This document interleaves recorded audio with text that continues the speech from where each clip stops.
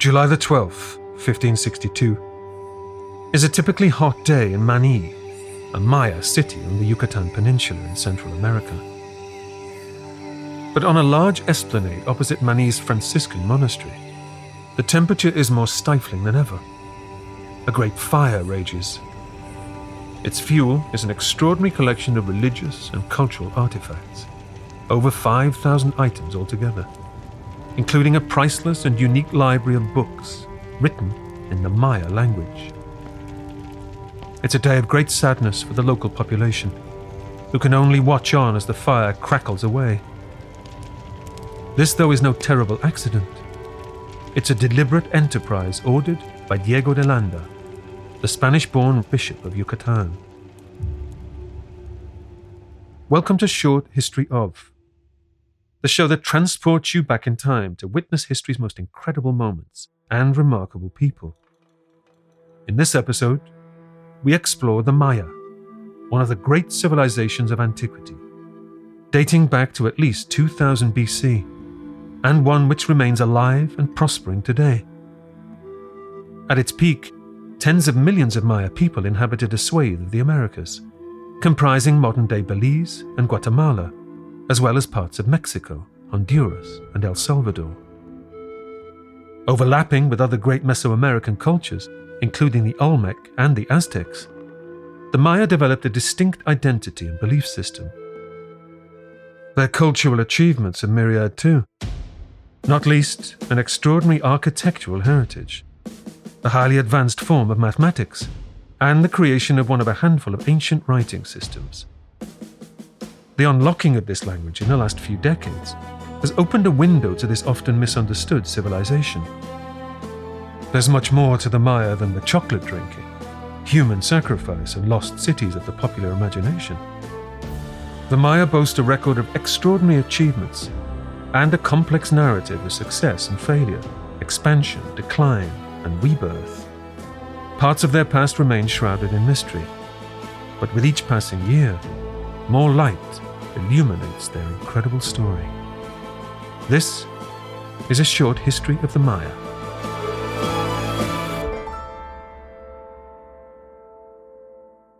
When he arrived in Yucatan in 1549, de Landa was in his mid-20s and energized by religious zeal. His task was to go among the Maya villages and cities, built up over the centuries and millennia. His goal? To turn them away from their own long-held religious beliefs in favor of the doctrines of the Catholic Church imported from Europe. Officially, he cannot force anybody to convert, but the reality is rather different. De Landa sees the Maya as practitioners of paganism. More seriously, he's aware of their fondness for human sacrifice. Conversion, he convinces himself, is not only God's will, but necessary to protect further victims. If he and his fellow Franciscans need to exert a little pressure, even resort to violence, then so be it. The trouble in Mani starts a month before the book burning. Two boys come across a cave, showing evidence that the local Maya have been continuing their old customs in secret. In particular, the worship of their deceased ancestors. Inside the cave are clay figurines containing the ashes of the dead. There are human skulls too. The boys rush from the cave, their hearts racing, and reveal to a local official what they've seen. The matter soon comes to the attention of de Landa. He calls for an investigation, during which a team of Franciscan inquisitors question the citizens of Mani and its surrounding villages. Their methods are rough. Some interviewees have their hands bound and looped over a line that is then hoisted up until they're entirely suspended in the air. They have weights attached to their ankles or are subjected to whiplashing. Under such extreme duress, many crumble and confess, even though the language barrier often means they have no idea to what they are confessing. Those convicted of lesser offences are compelled into the service of local dignitaries, or face long sentences of forced labour. Some have their hair cut off, others are flogged. The most unlucky are burned at the stake. The Franciscans add insult to injury by desecrating Maya burial places, scattering bones in the fields, or tossing them unceremoniously onto a pyre on the esplanade. "Where are your ancestors now?" they seem to be taunting. It's a terrible day in Maya history. But this is a civilization that has seen many ups and downs. This is a low, but it is not the end. Let's rewind some 2,750 years to around 1200 BC. Imagine you're a bird emerging from the rainforest canopy of Guatemala and taking to the sky. Below, you see a series of clearings. On the ground, workers toil in the intense humidity, beads of sweat gathering on their skin as they tend their crops: maize, squashes, chili peppers, and beans. Others on the ground go hunting, silently trekking their prey before striking with bow and arrow or blowpipe. They bring back their haul to the small villages where they live. Several generations inhabit each simple, thatch-roofed wooden hut, coated in adobe, a mixture of mud and straw. Family and community mean everything to them. They venerate their elders, and when a family member dies, they're buried beneath the property, and their spirit is worshipped. These people do not think of themselves as Maya. That's a label that will be imposed by others much later on. The individual villages do not see themselves as part of a larger unified entity. Nonetheless, their ancestors have been working the land here for a long time, several centuries at least. Over the coming centuries, a greater sense of unity does evolve. Villages merge together to form ever larger settlements, and eventually cities. Among the first of these cities, in what we call the pre-classic era of the Maya, is Nakbe. Not far from it, around the 6th century BC, a much larger city, El Mirador, emerges. David Stewart, an expert on Mesoamerican civilizations from the University of Texas, explains. I think in these early days, this is what we call the pre-classic period, right? You see this rapid growth of a cultural identity. I'm thinking here of these very large cities or ceremonial spaces with massive architecture, places like El Mirador. But there are lots of others. There's scores of other sites out there from the same time. And they all look kind of the same, right? They all have the same style about them. They all have the same kinds of architecture. These sites are characterized by fabulous public buildings. They require vast numbers of workers to construct them. They also depend on a well-developed system of civic governance and highly advanced architectural and engineering knowledge. This is the pre-classic civilization that really grows. It's this first wave, you might say, of the ancient Maya. They did have a sense of common cultural identity. They knew they were part of this innovative religious identity, this ideology that involved rulers and this expression of kind of a place in the universe. They expressed this through their pyramids and their remarkable paintings from that era. Huge stone pyramid temples, beautifully decorated with paintings and bas-reliefs, are erected, along with palaces and plazas, causeways, ornate monuments known as stelae, and even ball courts. These courts, shaped like a capital letter I, provide the setting for a sport that serves both as recreation and religious ritual. The game involves an extremely heavy rubber ball, and although the exact rules are unknown, it's played by two teams. It seems like an ancient version of volleyball, or a strange inversion of soccer. Dr. Edwin Barnhart is director of the Maya Exploration Center and host of the Archaeo-Ed podcast. Well, the Maya developed a ball game and, very importantly, a ball. I mean, Europe had one version of a ball before contact. It was basically a blown-up pig bladder. But the Maya region had rubber trees, and through that, they created a super bouncy ball. And with that ball, they created a ball game. It's got a court. It's got two teams. There's a center line of the court. As it bounces through this court, they're not allowed to hit it with their hands or their feet. They have to hit it with their chest or their hips. They can't hit it with their head either, which would be a bad idea because it wasn't like a basketball that's all air inside. It was a solid super ball. So, if you got hit with this ball, it could likely explode one of your organs. So you definitely didn't want to get a hit in the head with it. You get knocked out. But this was a game that we know they were playing very, very early on. But how does this game fit into a religious belief system? The spirituality of this age is a subject on which our knowledge remains incomplete. Nonetheless, it's clear that the ancient Maya believe in a spiritual realm, inhabited by multiple deities. The Maya had a pantheon of deities, you might say. In a very kind of simplistic way, it's a bit like the Greek and Roman gods, right? In some cases, it seems like an unending list of these sacred beings and characters. They actually described it as the 8,000 earthly gods and the 8,000 heavenly gods. That's the exact phrase they used to describe, I think, their religious system. So many you can't count. and this reflects this idea, I think, of an animate worldview, where elements of nature that we wouldn't necessarily think of as living can have an animate quality.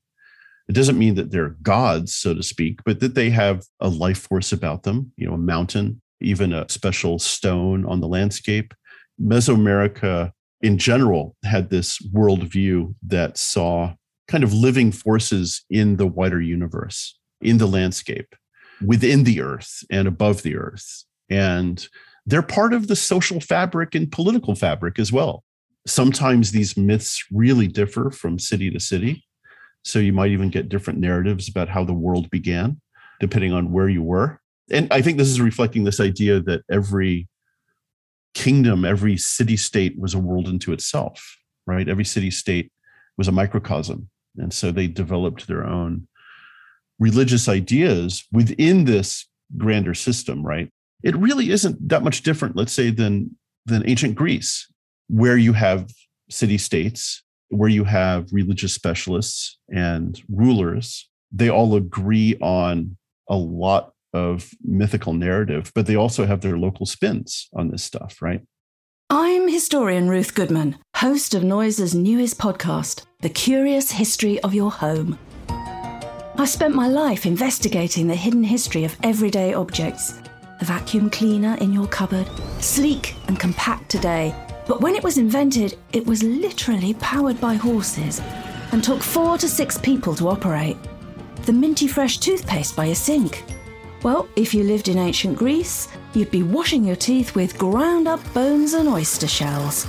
Double glazed windows? We owe those to a French king's odd fascination with oranges. The Curious History of Your Home explores the extraordinary in the ordinary. Listen to The Curious History of Your Home each Tuesday, wherever you get your podcasts. From award-winning podcasters Noiser, The Curious History of Your Home.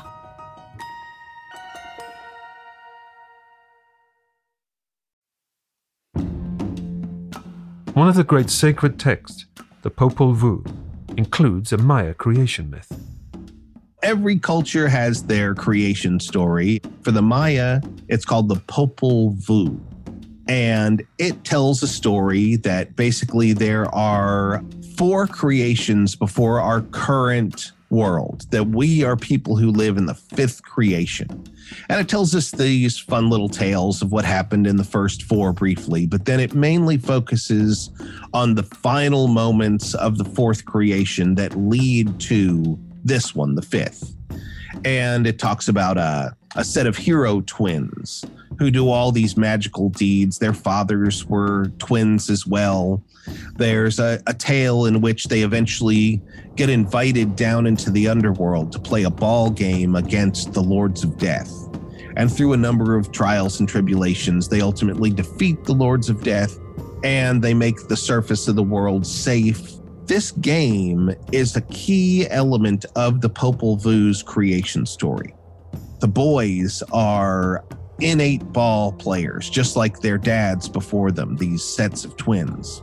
And they're up on the surface of the earth, bouncing their ball around. and it's making a bunch of noise down for the Lords of Death, who also love to play the ball game. And so they go down there, they play this ball game against the Lords of Death. The hero twins win. And on the line was, if you lose, you die. But they didn't lose. So the Lords of Death are like, all right, best 2 out of 3. You guys are invited to stay in this little house. And this little house has these dangers. I think the first one was they say, we're going to give you these cigars, but you've got to keep these cigars lit all night and then give them back to us whole. And so that's an impossible task. If you screw up, you die. So they convince these fireflies to sit on the end of the cigars. And when the guards look in all night, it looks like they're smoking them. But actually, it's just fireflies. And so they give them back whole. They go and play the game again. Okay, they win again. Best 3 out of 5. Here, we invite you to stay in this house. Each one of the houses have a different danger. One of them, I think at like game 4 or something, is a house full of bats that are flying around with razor sharp wings. And the boys hide inside their blowguns so that the bats can't get them. So they're hiding in these blowguns all night. Ultimately, they realize they're never going to get out of this unless they allow them to sacrifice them. So they do allow them to sacrifice them, and they ground their bones up, put them in a river, and they reconstitute. I personally think when we see a ball court in a big city center, when it's right there under the temples, it's not a sporting court per se. I think these ball courts are places of ritual reenactment where they are playing out essential moments in the Popol Vuh, and the king is putting himself in the place of the hero twins who ultimately make the world safe for us. As we've already heard, the worship of ancestors is another vital component of Maya spirituality. Ancestors are venerated, and the Maya believe that they continue to have an influence on earthly life, even in death, perhaps even more so than when they walk the earth. Indeed, the ability to communicate with one's forebears is a crucial requirement for those who wish to attain power. The procedure typically involves a rather gruesome process of bloodletting. An ambitious king might extract blood from his penis by cutting it with a stingray spine, or using a knife crafted from razor-sharp obsidian. His queen might pull a rope covered with thorns through her tongue. That is a really interesting element of Maya society. The right to rulership was all about their ability to contact their ancestors in the other world. Kings and queens would bleed themselves either out of their genitals or out of their tongues sometimes. They'd put that blood on paper and then burn it. And that smoke became a supernatural telephone or conduit that would go directly to their ancestors who lived up in the sky and could act as liaisons to the gods. No one talked directly to the gods, so there was this liaison set up. And only people of the royal blood, the dynasty, could do this. Any Joe Maya could burn his blood and contact his granddad, but if his granddad was a corn farmer, he lived down underneath in the underworld and wasn't going to have much influence on the lives and deeds of men. The right to rulership was all about your sacred bloodline and the ability to physically burn that blood and turn it into a conduit to talk to the heavens. An offering of blood is not always sufficient for the gods, though. The deities sometimes require the sacrifice of a living thing to nourish them. And on the most auspicious occasions, the inauguration of a new building or the dedication of a new ruler, for instance, the living creature may be a human. Typically, a high-status prisoner of war is chosen. His body is covered in blue dye, and he's crowned with an impressive headdress. The ceremony is overseen by a priest, assisted by a number of officials. The victim, who customarily has already been beaten, is held down by 4 men, one on each arm and leg, in the courtyard, or even at the summit of a temple. An official called the Namkom takes a knife, cuts into the victim's chest, and pulls out his heart. It's a breathtaking moment for those in attendance. Less horror show, more communion with the gods, The heart is passed to a priest who smears the blood on the effigy of a deity. Meanwhile, a shamanic figure goes into a trance, seeking to communicate with the divine. The body is then passed to assistant priests who flay the corpse. The shaman dons the macabre coat of skin and performs a dance associated with rebirth. But this is by no means an everyday ritual. No, human sacrifice was a real thing, especially in wider Mesoamerica. And the Maya, their attitudes and practice of human sacrifice changed over time. The pre-classic period, there's almost no evidence of it whatsoever. We look at the classic period, we do see human sacrifice, but it is almost always warriors who were captured in some sort of ritual battle and brought back to be killed. There's lots of heads getting chopped off, but it's not just anybody, and it's not terribly often. We see it in the art, but it is not the predominant theme. It's really central Mexico, the cultures up there that in the post-classic influence the Maya. And, in all archaeology, what we mostly see is the last layer of occupation. So in Yucatan especially, most of the ruins we encounter today are records of the final days before contact. So in a place like Chichen Itza, we all of a sudden see all of this imagery of sacrifice, specifically in the evidence of skull racks. The influence of religion spills into all aspects of Maya life, from the preparation of food to high politics. It also prompts a remarkable climate of intellectual curiosity. Astrology, for example, is a prized discipline.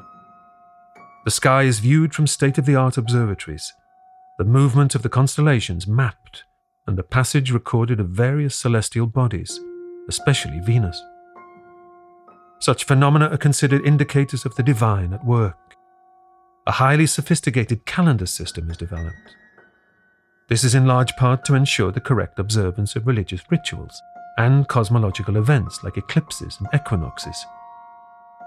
It guarantees, too, that important activities, especially those of the elite, are scheduled for significant days of the year. The Maya use various calendar cycles, including 20-day months.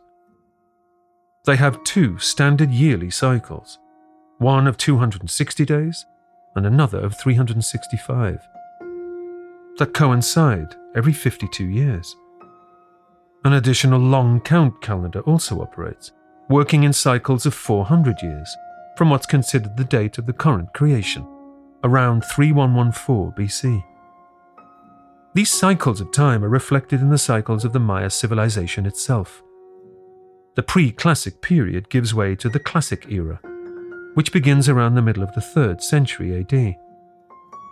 This transition is marked by a widespread reformulation of society.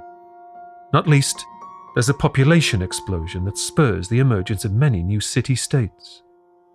These are led by powerful kings, and occasionally queens, who achieve semi-divine status. Other smaller cities then join with the metropoles to form kingdoms with significant clout. David Stewart. That pre-classic culture undergoes a major transformation after a few centuries. By about 100 AD, you see what I would call a collapse of that system. El Mirador, the great city of that time, is abandoned, as are many other cities.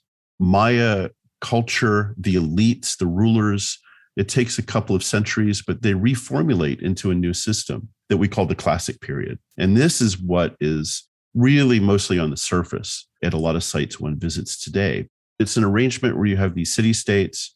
Many of them are allied with each other. Many of them are at war with each other. There's this ebb and flow of these connections and these disruptions. So it's a really complicated political landscape at that point. Each city-state is largely self-regulating, ruled by an elite class, headed by the royal family and their appointees, who form a layer of supporting bureaucracy. There is a priestly class too, and further classes of politicians and warriors. Merchants and artists also hold an elevated place in the social hierarchy. But the lot of the ordinary folk is less clear. There's a hierarchy, of course, that puts the rulers and the royal courts at the very top. And within those court societies, we have lots of different people who have lots of different roles. Now, below that, it's a bit more murky in terms of what we can see. The ancient Maya of the classic period certainly had a complex social structure, right? So it's not just the elites and the commoners. I think there's a middle ground there as well that we're still trying to understand. Most of our study of Maya society on that scale is going to come through not looking at the texts and the histories, but looking at the archaeology to see how people were living on the land and how they were administering agriculture. For all its social complexity, the classic era heralds great steps forward. Architecture becomes bigger and bolder. An elegant mathematical system is in use too, with a dot representing 1 and a bar signifying 5. This allows for complex arithmetic, which is essential for the development of trade and commerce. The Maya are among the first civilizations to explicitly adapt the notion of zero into their counting system, no later than the mid-4th century AD. It will be more than 800 years before Europe catches up. But surely their greatest intellectual achievement is the development of a written language. Some glyphs or symbols are used to represent whole words, while other glyphs stand for sounds that can be combined to form words. In some cases, there are glyphs that have both roles. Ed Barnhart.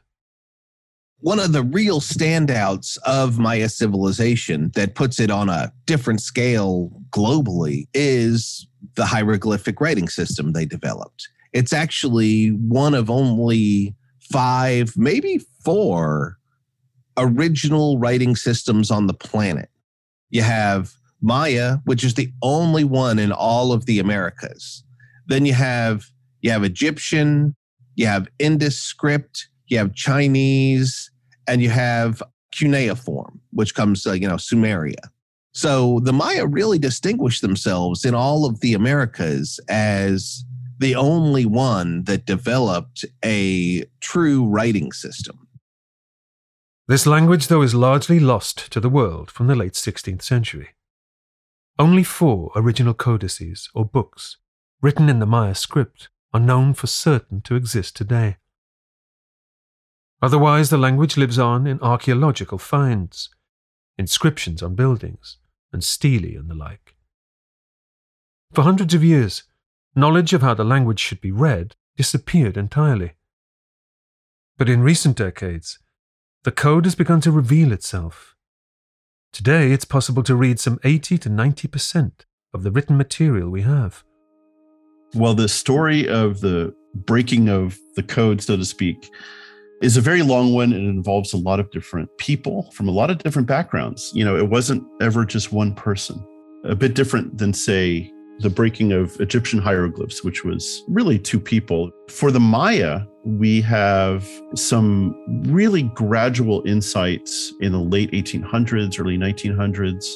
The reading of the calendar came first. And so, ironically, archaeologists could read dates for decades and decades and decades. That's all that anyone could read in these long inscriptions were just dates. And it created this really skewed idea of the Maya as being obsessed with time. It really started to change in the 50s when the first real breakthroughs came through, just small little steps, just little inklings. Oh, okay, they're writing in sounds. It's a phonetic system. And then very short time after that, the realization, oh, they're writing about history. This is the name of a king. This is the name of a queen. This is a birth glyph. This is a death glyph, right? So just the bare bones structure of history started to come out then in the 60s. Now, the real advances took place in the decipherment of the system much more recently. So in the 80s and 90s, that was the real golden age of Maya decipherment. One of the results of this is that we're beginning to understand more about the lives of some of the great figures of the Maya world. One eminent figure was Pakal, the ruler of the city-state of Palenque in the 7th century. Palenque has a ruler that we know that they adored and loved, named Pakal. His full name is Kinich Hanab Pakal II. That's sun-faced flower shield. And he lived to the age of 80. And he has a very interesting life. He actually gets pulled into the city by his mother from some outer subsidiary city after their arch enemy and much larger city than them, Calakmul, comes in and manages to kill the king and the queen of Palenque. They're without a dynastic ruler, and somehow or another, Pakal fits the bill, but he gets brought in by his mother at the age of 9. And at 12, he becomes crowned as king. So a 12-year-old boy is sitting in a city that's just suffered a major attack. And through his 68 years of reign, he creates these giant building programs. He has 3 sons. He reestablishes Palenque's dominance over the entire region. And then he's buried in this absolutely fantastic tomb in the Temple of the Inscriptions, where there's a staircase leading all the way down inside the pyramid. And he's sitting in a stone sarcophagus that, with the box and the lid, is about 20 tons of stone. Khan Valam, his son, his first heir designate, his oldest son, becomes king. His name translates as Snake Jaguar, which is a pretty cool name. But he is a brilliant guy. He exhibits all sorts of knowledge of mathematics and astronomy and calendar studies, all in the buildings that he makes. You can see these elements. He's watching the planets. He's really playing with concepts of geometric form when he makes his buildings. And he talks a lot about supernatural mythology, about how his father was connected to these mythological 3 kings and how he also is connected to them through planetary conjunctions that come back around only every so once in a while. So all of that, I mean, that's one small example of the kind of interesting stories that we could tell about the real human exploits of classic Maya kings and queens. It's fair to say that the Maya is a broadly patriarchal civilization. But there are women who make their mark in the upper echelons too. In the absence of a male heir, for example, a throne might pass to a daughter or wife. Nor are they merely keeping the throne warm for the next male to turn up. One such is Lady Six Sky. Ish Wakchan, Lady Six Sky, we sometimes call her. And she was a daughter of a king of a place called Dos Pilas. There's all this networking going on between all of these different kingdoms. And the women marrying between different courts become major factors in all of these geopolitical machinations and positionings. They're actually ruling and calling the shots. This particular woman I'm talking about, the daughter of the Dos Pilas king, she is portrayed on these monuments in these royal portraits where she is exerting her military power and her political and ritual power. She in turn has a son who becomes a great king himself. The father is kind of a non-factor in all of this, right? But she is the one who really jumpstarts this entire new era of history in this one particular kingdom where she was established. So we're tracking in these royal histories, not just the kings. Yes, it's a patriarchal society, but we're looking at many different powerful women who are warriors and ritualists and political players. The Maya elite enjoy a rich cultural and social life. Feasting is a pleasure, but also a tool of diplomacy. There are artistic depictions of eating and drinking, and of dances. The archaeological record suggests that some events are quite raucous, with ceramic cups smashed after their contents are drained. Alcohol is popular, and so too chocolate, a drink reserved for special occasions and served as a sign of wealth. Well, I think if you would have walked into a Maya city around 700 AD and spent a few weeks mingling about, you would have seen a lot of pomp and ceremony. You would have seen performances and dances out in the plazas, commemorating various occasions and sacred days. There are wonderful depictions of some of these ceremonies in paintings, these colorful views of dancers and amazing headdresses with feathers and banners and flags and attendees. And it's just remarkable. Musicians. It looks like a Las Vegas stage show of some sort, right? And they were just all into this display. The costumes, just amazing things. That wouldn't have been every day, but it would have happened, I think, with some regularity, this kind of performative aspect of the courts and the cultures. And I think these also existed in more mundane settings and maybe with the smaller towns and communities. Festivals and performances are important to this day, really, in any traditional Mesoamerican town. So, again, not just something the elites would have been doing. Then, all of a sudden, in the 9th century, there seems to be some sort of social collapse. Cities are inexplicably deserted. Rulers fall from power. Whole kingdoms up sticks and disperse. War, famine, climate change, overpopulation, and top-heavy elites have all been offered as possible explanations for the decline. But there are other theories too.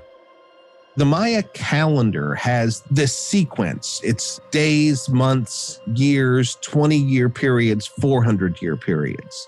400-year period is a Baktun. It's basically equivalent to the Western's idea of a millennium.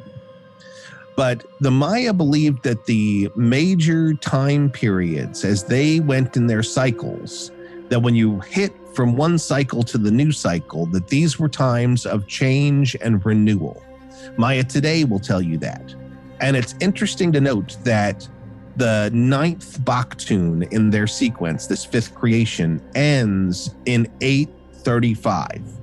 The classic period ends as the 10th Baktun begins. So I think that the Maya are actually timing major changes in society, leaving one place, beginning another, trying new political forms based on their calendar. And since calendar and religion is basically the only thing this group of warring city-states held in common, it's a good idea that that's what was motivating them to make this change. David Stewart sees things slightly differently. The Maya are kind of held up as a case study of social failure or political failure sometimes. They're the poster boys for a collapsed civilization. And I don't think that's necessarily fair. I think what we're seeing across the ancient world are kind of finite systems of existence on a landscape. If you look at the Mediterranean world, if you're looking at Southeast Asia, if you look at lots of places in the Americas, there are communities and cities and cultures even that, don't last forever, obviously. And there are different reasons for this. I guess this is a much bigger statement that goes well beyond the Maya. But I do think that there might be a sell-by price for some ancient cultures and civilizations. Whatever the reason, the jungle slowly wraps its tendrils around great megacities of the classic era, like Tikal and Palenque. Where once humans dominated, the spider monkeys and jaguars and quetzal birds find sanctuary in the deserted temples and abandoned homes. But the Maya have not gone away. They are merely reinventing themselves again. We enter the post-classic period. For some, there's a return to the land and simpler ways of life. To the north of the main area of decline, existing cities continue to prosper, even if the age of the despot kings is virtually at an end. New cities gain prominence, like Chichen Itza. There seems to be greater cultural exchange with other Mesoamerican cultures too, bringing new ideas about religion and forms of government. Perhaps there is a cultural decline, art and architecture that's just a little less spellbinding than previously. Evidence of decadence suggestive of a society on the way down. But then again, perhaps this is ungenerous. Some archaeologists used to call it, right, where they weren't building things quite so nicely, they weren't doing things quite so well. But I think we realized that it was just a different culture. It was a different expression of whatever it is to be Maya. They come up with their own solutions, their own ideas about authority, their own kind of religious ideas. So it's just another iteration. It goes through these ups and downs. It's an adaptation, I think, right? It's a relatively short-lived new sense of being Maya. And it's involving other parts of Mesoamerica, right? They're tapping into other cultures and regions and networks. But those also go through their own kind of downturns and collapses as well, right? So that by 1200 AD, Chichen Itza is a shell of its former self and not the center of anything anymore. It flared out after about 3 centuries. This is the pattern we just see across the board, I think, in Maya history is cities come and go. They last for a few centuries, maybe a bit more than that, depending on the case. But new things appear on the horizon and people are moving and starting new things. And then those go through the same cycles, right? So it's just a fascinating, complex thing. You can't talk about the rise and fall of the Maya. It's rises and falls and rises and falls and rises and falls across the landscape. It's the 12th of February, 1524. In the fertile Quetzaltenango mountain valley, the air reverberates with the sound of horses' hooves speeding across the ground. These formidable beasts belong to the Spanish cavalry, headed by a charismatic but ruthless general called Pedro de Alvarado. He has revenge on his mind. A little earlier, a band of his indigenous allies was ambushed in the same valley by warriors from the Maya Keish kingdom. He's here to teach the Keish a lesson. His red hair and beard glisten in the sunlight. To some of the local warriors who fight with him, he reminds them of their sun god, a figure often depicted as red in color. Alvarado would rather inspire awe in those he commands than have their affection. It's not long before Alvarado sights the enemy. He approaches with caution, waiting until the Keish bowmen are close enough to shoot their arrows. He then gives the order to charge, his forces smashing into their opponents. The Keish are terrified. They've never encountered horses before. Desperately ill-equipped to counter the careering advance of their enemy, their lines split. Fear engraved into their faces, they wonder what they have done to anger the gods, to bring such retribution upon themselves. Those who are not killed where they stand flee. The Spanish advance to the nearby city of Celaju. There will be another engagement in the valley a week later. The Keish will lose again. Most of their nobles will perish. They have no fight left in them. They plead for peace and offer tribute to the invaders. Alvarado accepts, but the Maya prove a more difficult nut to crack than the Aztecs, who succumbed relatively quickly after the Spanish conquistadors, led by Hernán Cortés, arrived in the region in 1519. Cortés had claimed the Aztec capital, Tenochtitlan, as soon as 1521.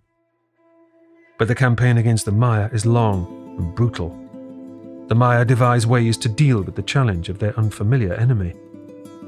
They open shafts and pits to fell the Spanish horses, lining them with sharp sticks. The Europeans hit back with devastating ferocity. As one Spanish observer, Bartolomé de las Casas, notes, one could make a whole book out of the atrocities, barbarities, murders, clearances, ravages, and other foul injustices perpetrated. Maya legend has it that the sacred Quetzal bird, with its green plumage and white breast, starts to display a red spot on its chest after Alvarado stabs to death the Keish king, Tecún Umán. But it's not until the 1540s that the Spanish achieve anything like domination. Early on, there were Spanish conquistadores who were very interested in penetrating the Maya region. Hernán Cortés's lieutenant, this rather despicable character named Pedro de Alvarado, decided that he wanted to conquer the kingdoms of Guatemala. And so in 1524, he took an army of indigenous soldiers and some Spaniards all the way down into highland Guatemala, and over the course of several years was also victorious in conquering a number of those Maya kingdoms. And Spain established itself pretty early on up there. Yucatan, right? Very different up in the northern part of the Maya area, the peninsula that juts up into the Gulf of Mexico. Another conquistador who participated in the Aztec conquest was Francisco de Montejo. And he wanted his slice of the pie, right? So he wanted to get approval to go to Yucatan and conquer there. They didn't know anything about what was in the interior of these places. Montejo gets to Yucatan and he finds that it's a huge slog. The jungle is almost impossible to deal with. The Maya are scattered across the landscape. There's no central authority, right? Unlike the Aztec emperor. And so it's a series of battles and just a painful process. It takes decades for the Spanish to establish themselves securely in Yucatan. But it's in a very restricted area. And on the periphery of that, you have independent Maya who are resisting the Spanish, but maybe quietly, but they're in the forests and they're just out of sight, out of mind.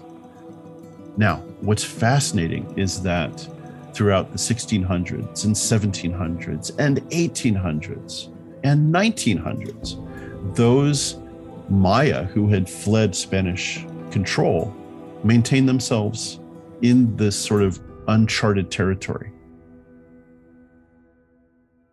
The Maya resistance is assisted by one particular Spanish defector. The actual very first contact of the Maya, though, with the Spanish was a Spanish shipwreck where those guys were completely helpless. They were shipwrecked. A few of them got on a rowboat and floated for 2 weeks before they hit the coast of Yucatan. And there were only a few of them alive at that point. The Maya captured them. They escaped. They killed a few of them, and then there were just a few left. The two that really survived were Gonzalo Guerrero and Aguilar. Aguilar becomes the prisoner of probably the Lord of Tulum, but he gets ransomed 8 years later by Cortez, and he becomes Cortez's translator because he's learned to speak total Maya. The other one, Gonzalo Guerrero, goes completely native. He becomes renowned for his ability as a warrior. He marries the princess of a king down near Chetumal, has like 4 children with her, but he teaches the Maya how to fight the Spanish and does a number of tricky things, tricking the Spanish into battles, which they horribly lose. He's an interesting character. I mean, the Maya of Yucatan love him. There's statues of him and his wife and children. He's envisioned as the very first ever, what they call mestizo, half Spanish, half Maya. So, there's certainly no love lost for the general invasion, but Gonzalo Guerrero stands out as a hero to the Maya people, who's a fusion of the two cultures. The truth is, though, that the Maya suffer much less as a result of Spanish military might than they do from the infectious diseases the colonizers import from Europe. The Maya have little or no immune resistance to these illnesses. By the time Spain claims hegemony, some 80 to 90% of the Maya have perished from smallpox, influenza, and measles. But still the civilization survives, even if now it's in small pockets rather than great cities. Today there are perhaps 6 million Maya spread across the same territory that their ancestors roamed in millennia past. Repeated social collapses have not extinguished the Maya flame, nor even the brutal efforts of Alvarado and De Landa. I'm very intent on reminding people that the Maya are not some extinct civilization, that they still are around today, and that they have, gone through incredible trials and tribulations to maintain their culture and their thinking. And today, something amazing is happening, that the Maya of this generation are relearning how to read and write their hieroglyphs. For a long time, they were considered just, subhuman, second-class citizens at best in their countries of origin, like Guatemala and Mexico. But we're living in a different time where their indigenous roots are finally being respected in the way they should. So there's a number of places in the Maya world right now where they are having seminars, teaching little kids how to not just read hieroglyphs, but actually write things in them. And there are at least 8 new stela that are up in various places around the Maya world. There's an archaeological site called Iximché, which was the capital of the Quiché people, that was burned to the ground by Pedro Alvarado. But in 2012, when the Maya calendar was supposed to end and didn't, the Maya there built a new stela and wrote it in modern Maya hieroglyphs that talk about Pedro Alvarado burning that city and trying to annihilate the Maya. And then it goes on to say, but now it's December 21st, 2012, a new dawn for the Maya, and we're still here. And I think it's so cool that, when in world history has ever a culture or civilization lost the ability to write in their own written language for 500 years and then regained it? I think that's what we're seeing in this generation. And it's a beautiful thing to see and a testimony to the resilience of Maya civilization.